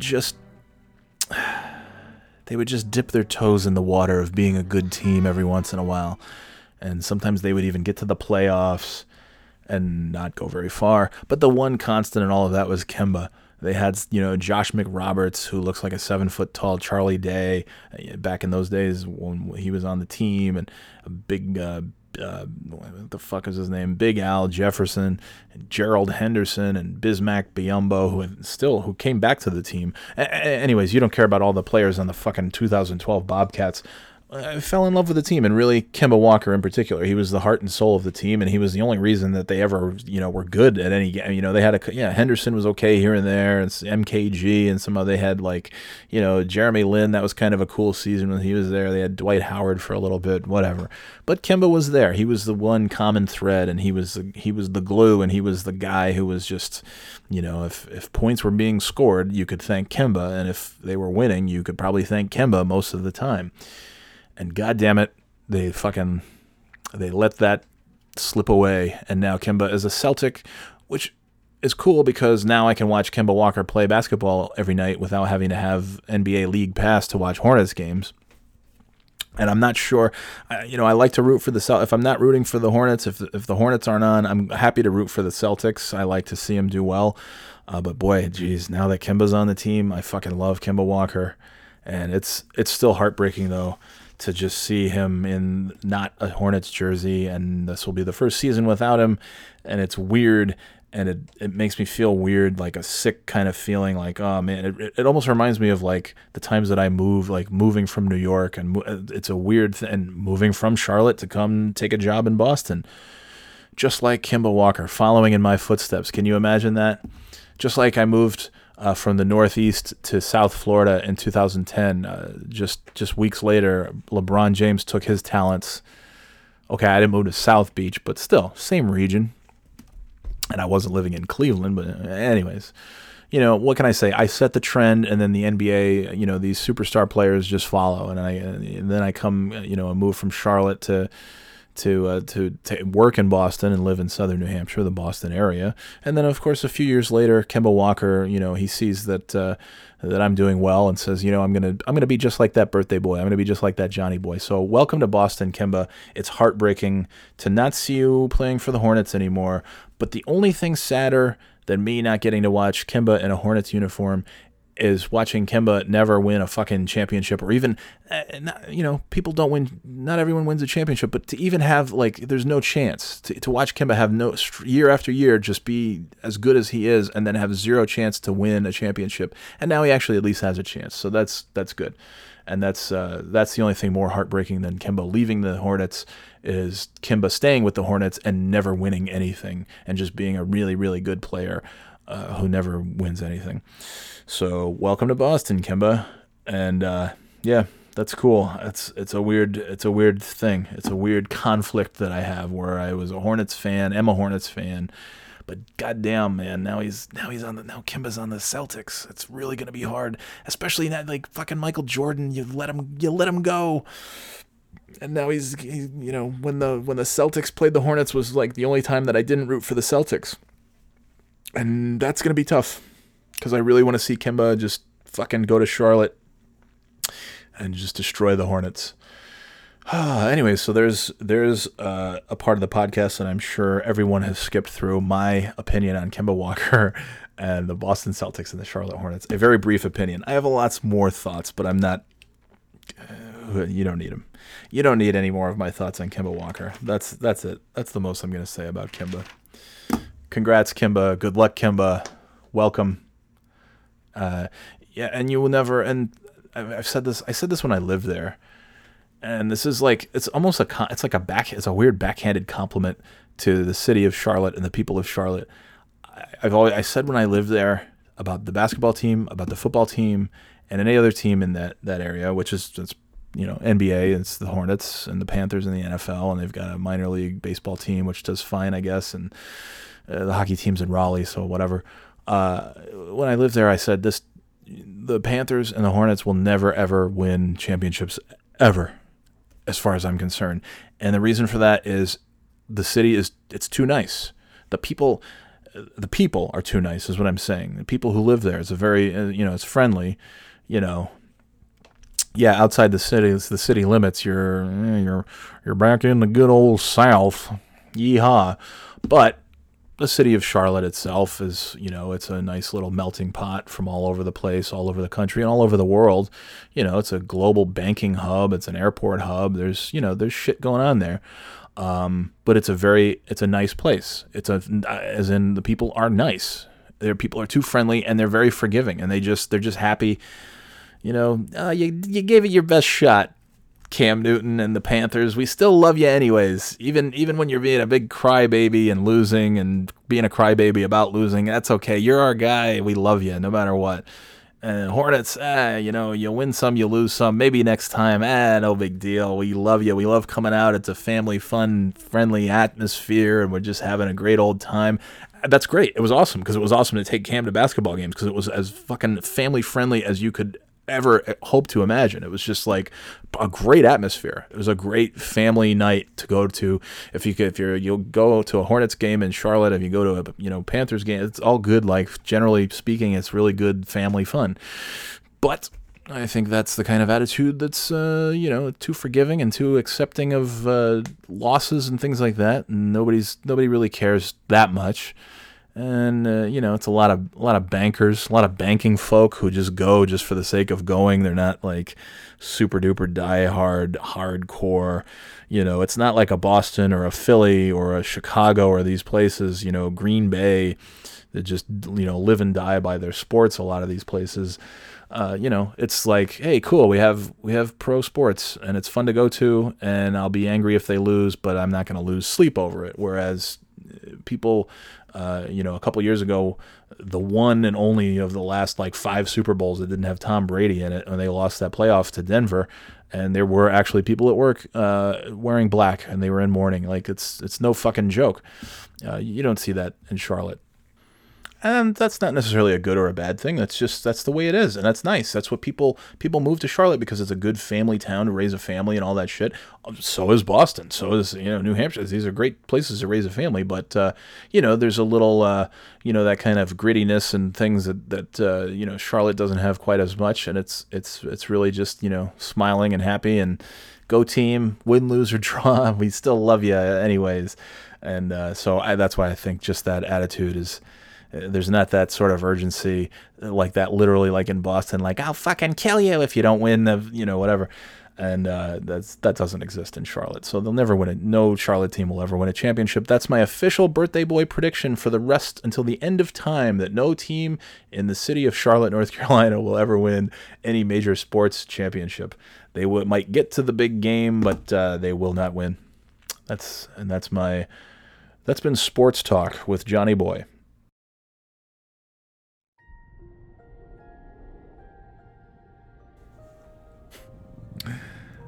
Switching gears about as drastically as you could, I suppose. Have you seen like this fucking Cats trailer? This movie? This is it playing right now. You can listen to it. And look, I don't get it.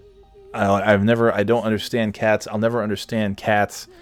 I don't understand a lot of the love for Andrew Lloyd Webber in general. I find a lot of his stuff to be insufferable. I'm not like a big like Broadway guy. I like Sondheim, baby. I like West Side Story. I like Sweeney Todd. Plays where they sing, while there's knife fights and slitting people's throats and then cooking them for dinner after they go in for a haircut at the barber shop. Les Mis. That's one of the all-time greats. Les Mis. I know that's not Sondheim, but the Andrew Lloyd Webber stuff is just like I can't stand the music. I just can't stand any of his stuff. And at the top of that list is Cats, which look, I think Cats is a love it or hate it kind of thing. And the thing that I remember being a kid. I remember being like 5 years old and watching Transformers. Let's get this fucking whatever. I get this off. Turn it down anyways. I remember being a kid and watching Transformers on WPIX 11 out of New York, and they would always have ads for Broadway shows. It's a New York station, so they have come see Cats now at the Winter Garden Theater. Call the box office today or telecharge by phone. And they would show scenes from the Cats musical, and I'm like, even as a 5-year-old kid, I said, what is this? It's like it looks like it's for babies, but it's like serious singing and dancing, like this is a serious thing. And I'm sure there's all kinds of like symbolism and all this stuff. I'm sure it's I'm sure there's layers and all that shit. But I don't get Cats. I don't get it. I don't get much of Andrew Lloyd Webber. I think it's just like the music is just silly and stupid in a lot of his plays. So I guess for the 50% of my listenership who tuned out after I made fun of adult males wearing sports jerseys, anybody who was in the the theater crowd, the Broadway crowd, I guess I've sent the other 50% of my listeners packing with my hot take on Cats.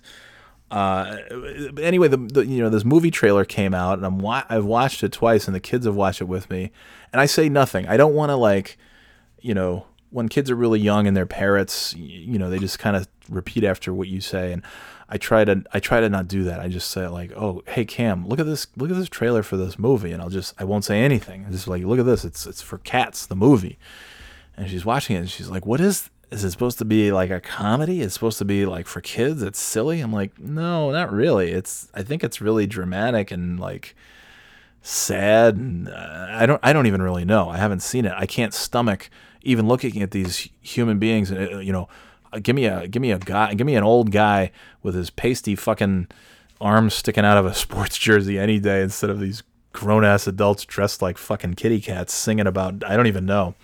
So yeah, obviously I'm a pretty ignorant. I just, I do like judging a book by its cover, and I've looked at Cats. I've seen many commercials for Cats and said, no way. It's dumb. When the movie trailer came out, and Idris Elba's in it, I like him. James Corden, sometimes I like him. I like the carpool thing, I guess. And he does, there's some shit that he does that I think is pretty funny. I think he's a pretty funny guy. I think he's a pretty smart guy, talented guy. I don't watch his show, but I do like him. I can't stand Jennifer Hudson, and I don't know the other, Taylor Swift. I don't care about Taylor Swift. But I thought, well, maybe, sometimes people put a play, they make it into a movie, and that brings in a new audience. And goddamn, I watched the trailer and thought, I'm not sure. I think it looks even more goofy now that they've turned it into a movie. This is not doing anything to sell me on Cats, the motion picture. And I'm sure I'll see it when it comes, not in the theaters. I'm not going to pay money to see it in the theater, but when it comes out and I can see it on HBO without having to spend extra money, or maybe it's on NBC or something like that in 2 or 3 years, I'll probably watch it then. Like I said, I'm a Sondheim guy, and I like that kind of shit. I love West Side Story. I love Sweeney Todd. I like Gypsy, I guess. I like Les Mis. Yeah, I like fucking musicals, okay? Kiss my ass. I like some musicals, not all musicals. Not the Andrew Lloyd Webber musicals. They suck. What I do like, though, is there's actually a new CD coming out, and I'm going to play this commercial. I think you should run out. I know. Nobody does CDs. It's all Spotify. It's all streaming. It's all, whatever. I don't even know if it's still iTunes. I haven't, iTunes was like 15 years ago almost. But anyway, this CD is coming out, and it's this great compilation, and there's a lot of Sondheim on it, and there's a lot of really good stuff. I think you should listen. There's Man of La Mancha. So I'm going to play this commercial for this CD. For me, it's some of my favorite artists performing some of my favorite songs from some of my favorite works of Broadway. So I'm going to play that for you now, since we're talking about it. I don't like Cats, but I do like what I'm hearing in this CD, and I'm happy to spend when it comes out. I'm absolutely going to go out and get it, and maybe it'll be on Spotify, but this is something I want to actually have the CD for some of these show tunes. It sounds amazing, quite frankly. So let me play that for you. Cliffy, this is your Uncle Cliff. Have you ever wanted to hear all of your favorite Broadway show tunes, Cliffy, but you couldn't get the whole family together to perform them all at the same time? Well, I have some good news. There's a brand new album coming out just for your enjoyment, Cliffy.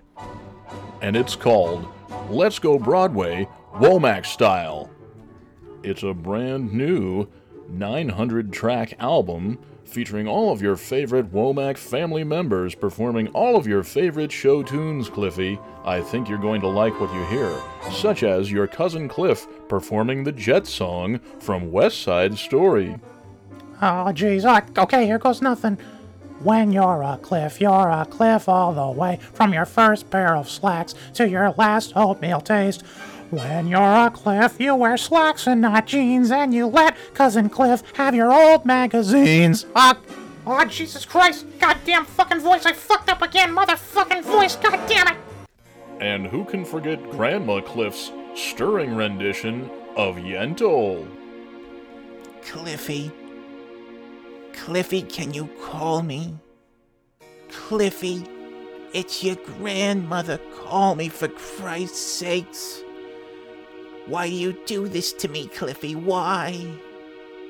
Oh, Cliffy, won't you call me? Cliffy, won't you call me? And Cliffy, just wait till you hear Dr. Heathcliff Huxtable's delightful and charming take on Pirelli's Miracle Elixir from Sweeney Todd. Ladies and gentlemen, may I have your attention, please? I'm holding open casting calls on my couch. 'Twas Pirelli's miracle elixir, that's what does the trick, sir. Come audition on my couch, try the jello, will make you mellow. Then this horny fellow will feed you a pudding pop in your mouth. Hey, hey, hey. My son Theo. And Cliffy, who can forget the time that the Macho Man Cliffy Savage played the part of lovable Gavroche in Les Miserables. Yeah. Look down, look up, look down, freak out, yeah. How do you do? My name's Garage, yeah. Huh? Garage? Listen, I'm gonna do things my way, and if you don't like it, I'm gonna leave, brother. How do you do? My name's Garage, yeah. I'm the cream of the crop, and the cream always rises to the top. What? As a little kid? Why am I playing a little kid? And you get shot?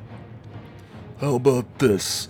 Instead of getting shot, Garage is gonna climb to the top, brother, and he's gonna drop the elbow down on his opponents. Yeah, the French, yeah. Aha, I like it, yeah. Look down, look down. Look up, look down, freak out, freak out. My name's Garage, and I'm gonna drop the elbow 'cause I'm the cream of the crop, yeah. Macho Garage, yeah. Oh yeah, dig it. And Cliffy, what about the time your Uncle Cliffy Baseball performed Man of La Mancha? Cliffy, it's me, Don Quixote, the Man of La Mancha. My destiny calls, and I go. And I'd just like to remind you that this quest is being brought to you by Breezy Boy brand windmills. Breezy Boy windmills. Ooh, that's breezy. Onward to glory, I go. And Cliffy, if you thought your grandmother looked good in a bathing suit bikini, wait till you hear her perform Gypsy. Curtain up, light the lights. My grandson's gonna call me tonight. I can tell, wait and see. My little baby butter boy is talking to me. Everything's coming up, Womack. Everything's coming up, Womack. And how about this for a treat, Cliffy? None other than O.J. Simpson himself performing a number from Sweeney Todd, the Demon Barber of Fleet Street. Let's take a listen. Hello, my friends. You sure are shiny. What are you anyway? Is this some kind of old-timey razor blades hidden away here in this box? Boy, you could really cut someone up good with these. Wait, what's that? That's what this play's about? He cuts up people in his barbershop with these sharp razor blades and then serves them for dinner at a restaurant and makes tons of money? Oh, man, why didn't I think of that a long time ago? I mean, why didn't the real killer think of that a long time ago? Boy, this guy sure got some great ideas. If I were a real killer, I would have taken these razor blades a long time ago and chopped up everyone and served them for dinner at my famous restaurant called OJ's House of Good Eating and Fun Times. Hello, my friends. Time to chop up some people, I guess. Hey, look at that. My arm is complete again. I got some getting even to do.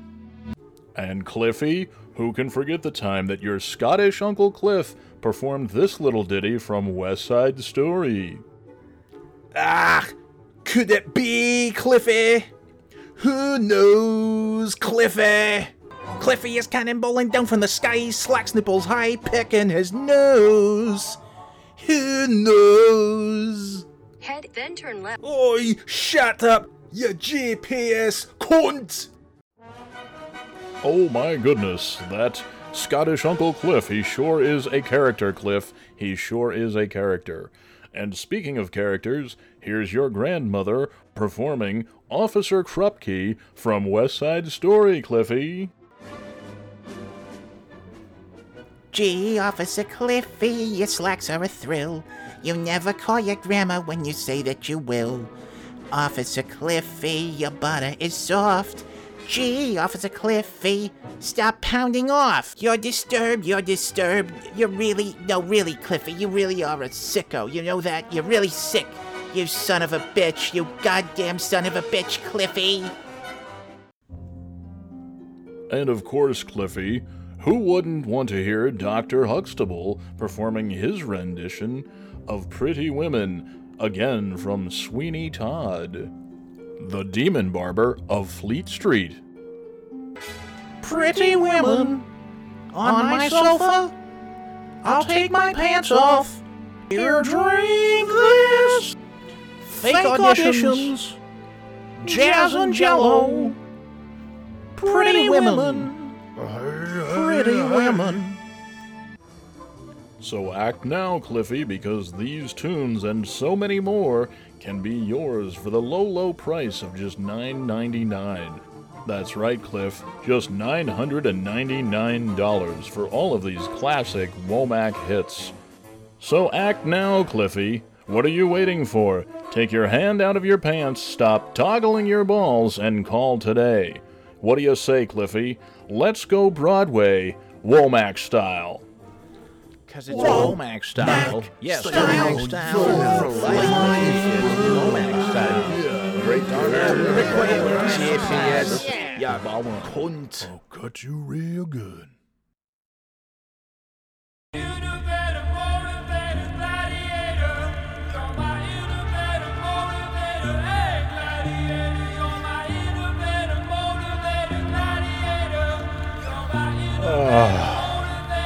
What did you think?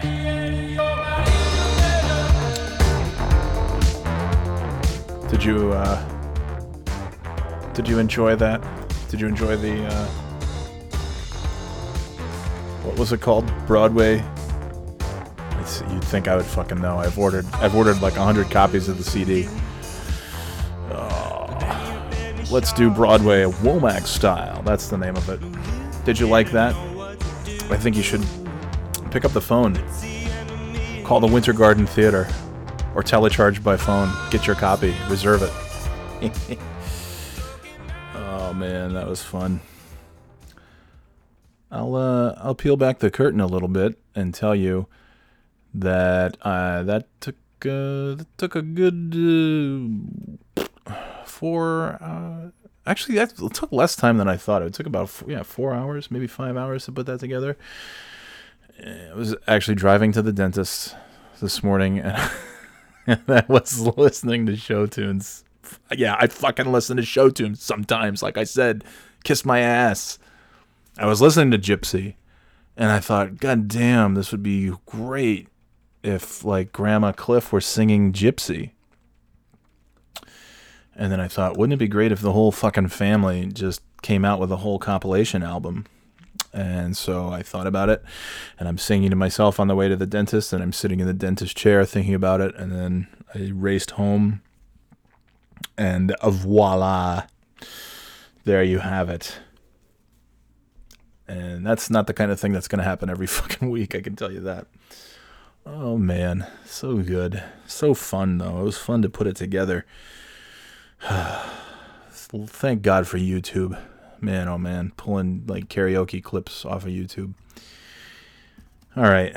Anyway, it's over. That's the end of the podcast. It's over. It's done. We have come to the end of the show. Although we're never really at the end of the show because there's a Cliffy call. Johnny Boy's been Grandma Cliff has been hard at work this week. Because she called Cliffy from the beach while she was getting her suntan and all. Who even knows? I don't know. She just rambled on.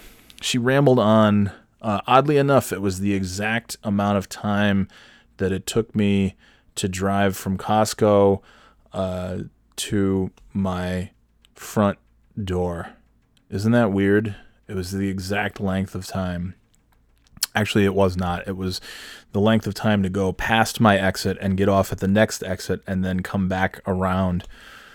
It's amazing. It was the exact length of time to drive from Costco to a few exits down or one exit down or whatever it was and then come back up to my front door. It's amazing. Amazing. It took that exact length of time. Just one of those crazy coincidences. Grandma Cliff calling Cliffy boy. Little boy, my little baby butter boy. Baby boy, Cliffy boy. All right. What else? That's it. I think it's over. Yeah. I kind of got to everything today. I've got one other thing I didn't get to. We'll get to it later. I'm tired. It's Friday night, and it's time to be done with this. So I'm sure I forgot things. I'm sure there was stuff that I was going to mention on the podcast and I forgot. And I'll try and do it some other time. Maybe next time, whatever I didn't get to today, I'll get to next time. Lay off. You don't even know what I didn't get to, so what the fuck do you care? Unless there's an email. If I promised somebody I would read an email on the air and I didn't, just I don't know, just shoot me another fucking email.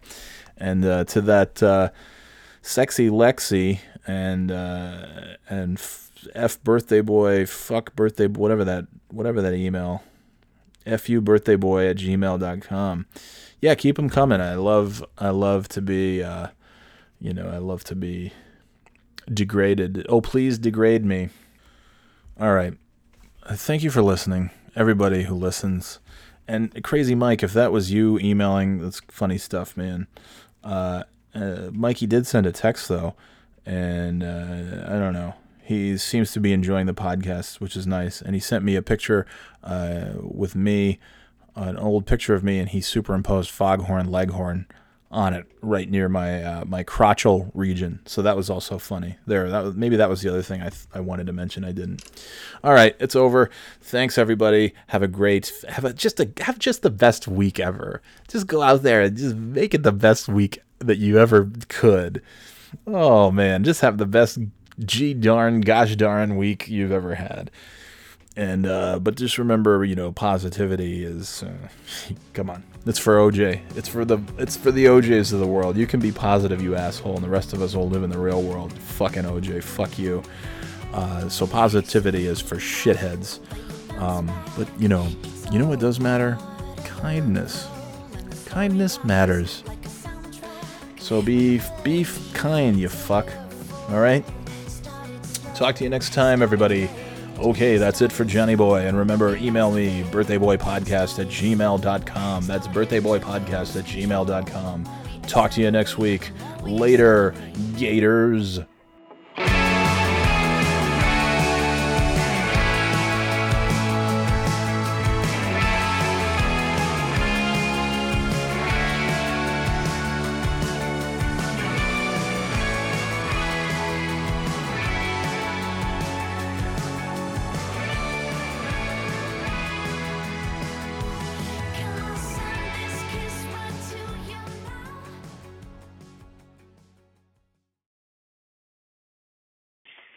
Yes, hello, Cliffy. Cliffy, this is your grandma Cliff. Cliffy, hello, it's your grandma Cliff. Give me a call. Why don't you ever give me a call, Cliffy? I don't understand it. I've tried calling you, I don't even know how many times over the last several months. Frankly, I'm starting to think you don't want to talk to your grandmother. Oh, Jesus Christ, is that the case? Is that why you won't pick up the phone? Don't you love me, Cliffy boy? Don't you love your grandma Cliff? Cliffy, it's Grandma Cliff. Listen, I'm here at the Womack Family Summer Spectacular, brought to you by Welch's. Oh my God, it tastes so good going down my throat. Welch's deliciousness. Cliffy, I've heard some very troubling things in the last few days.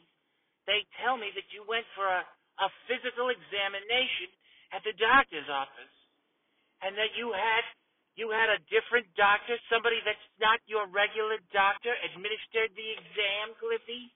And they tell me some horrible things that you had the ball exam, Cliffy. Is this true? You had the ball exam, Cliff?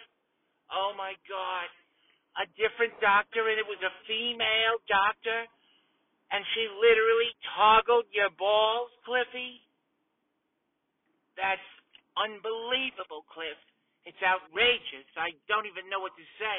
And not outrageous in the fun way, like the Womack family summer spectacular. I'm trying to sit here on the beach and enjoy a nice holiday. I have my 4-piece bathing suit on, Cliffy. I have all 4 pieces. You know what that means, right? You know when I tell you 4-piece bathing suit, do you even understand? Do you even understand what I'm saying, Cliff? I know your Uncle Cliff told you about my new bathing suit, my new 4-piece bathing suit. Oh, I look spectacular, by the way, Cliffy. I look spectacular. Of course, I probably shouldn't be talking about things like me wearing a 4-piece bathing suit bikini out on the beach on Hilton Head Island here at the Womack Family Summer Spectacular, brought to you by Welch's. Oh, it's so cool and refreshing in my mouth. Oh, God, Welch's. Listen, Cliff, I've got my 4-piece bathing suit. That means the top half covering my bosom. There's 2 pieces to cover my rather ample bosom, Cliffy. As you know, I don't need to tell you it's rather ample. You know this already.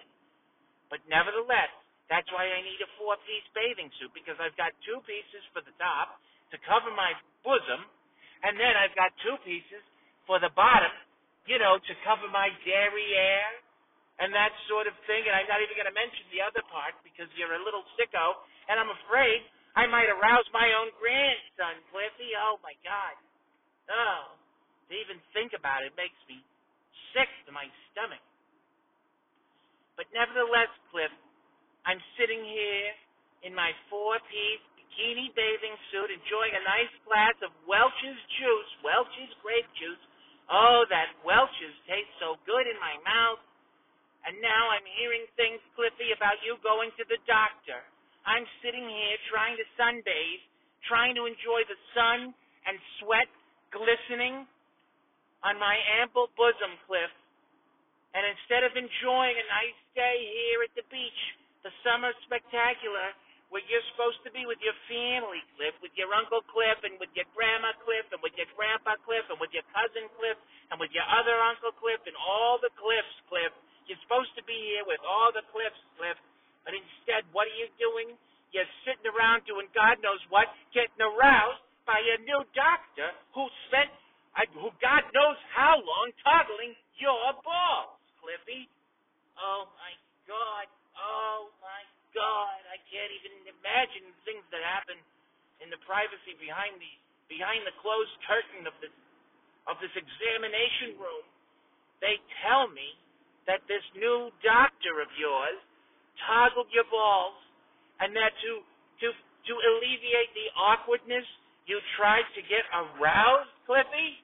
You tried to get aroused during a medical examination with a female doctor while she was toggling your balls? Cliffy, I'm embarrassed, I'm disgusted, I'm disgraced. I don't even know what to tell you. The fact of the matter is, you sit around all day thinking about toggling your balls, and when you're not thinking about toggling your balls, you're toggling your balls, and then when you're not able to do either of those things, you've got your doctor toggling your balls to indulge in some sort of sick pervo fantasy, Cliff. Oh, my God. But I shouldn't be surprised. You are the original butter boy, and nothing should surprise me at this point, should it? You and your pound and your ball-toggling doctors and all kinds of sicko operations you've got going on. Who knows what other ridiculous things you're up to? I can't even imagine, Cliff. But that's okay.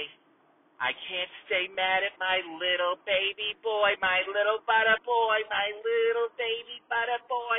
I can't wait to see you come out here to Hilton Head Island and enjoy the Womack Family Holiday Spectacular, brought to you by Welch's. Oh, pour it all over me. Welch's is delicious. All over my body. Cliff, I can't wait to see you at the Summer Spectacular on Hilton Head Island, brought to you by Welch's. And I'll tell you why. Because I've got a very special bathing suit myself. As you know, my 4-piece bathing suit, bikini tops and bottoms. And all the men on this beach are going crazy, Cliffy. They're going crazy for your Grandma Cliff. But more importantly, I can't wait to see you put on your special swim slacks and your swim snorkel and your swim scuba gear and your swim shirt, your button-down swim shirt with your nice swim tie and your gray swim slacks that go up to just below your nipples and pull down to just above your ankles, Cliff. Oh, you'll be just a regular little swimming shark, my little baby butter swimming shark boy. Oh, Cliffy, I can't wait. We'll have so much fun. But I hope you don't bring any of your sick, twisted, pervo doctors with you out to the family spectacular here on Hilton Head Island. You leave that sicko business into the examination room, okay, mister? Don't get any sick ideas. Just come out here, put on your swim slacks and your swim dress shirt and your swim tie and your swim flippers and your swim snorkel, and you and I will go in the ocean. Your grandma Cliff and you, Cliffy, my little baby butter boy, will get in the ocean, and I'll have my 4-piece bikini, and you have your swim slacks, and we'll have the best holiday summer spectacular you've ever seen, brought to you by Welch's Grape Juice. Oh, my God, it's everywhere. Welch's. Okay, Cliff, I'm going to get back to the beach.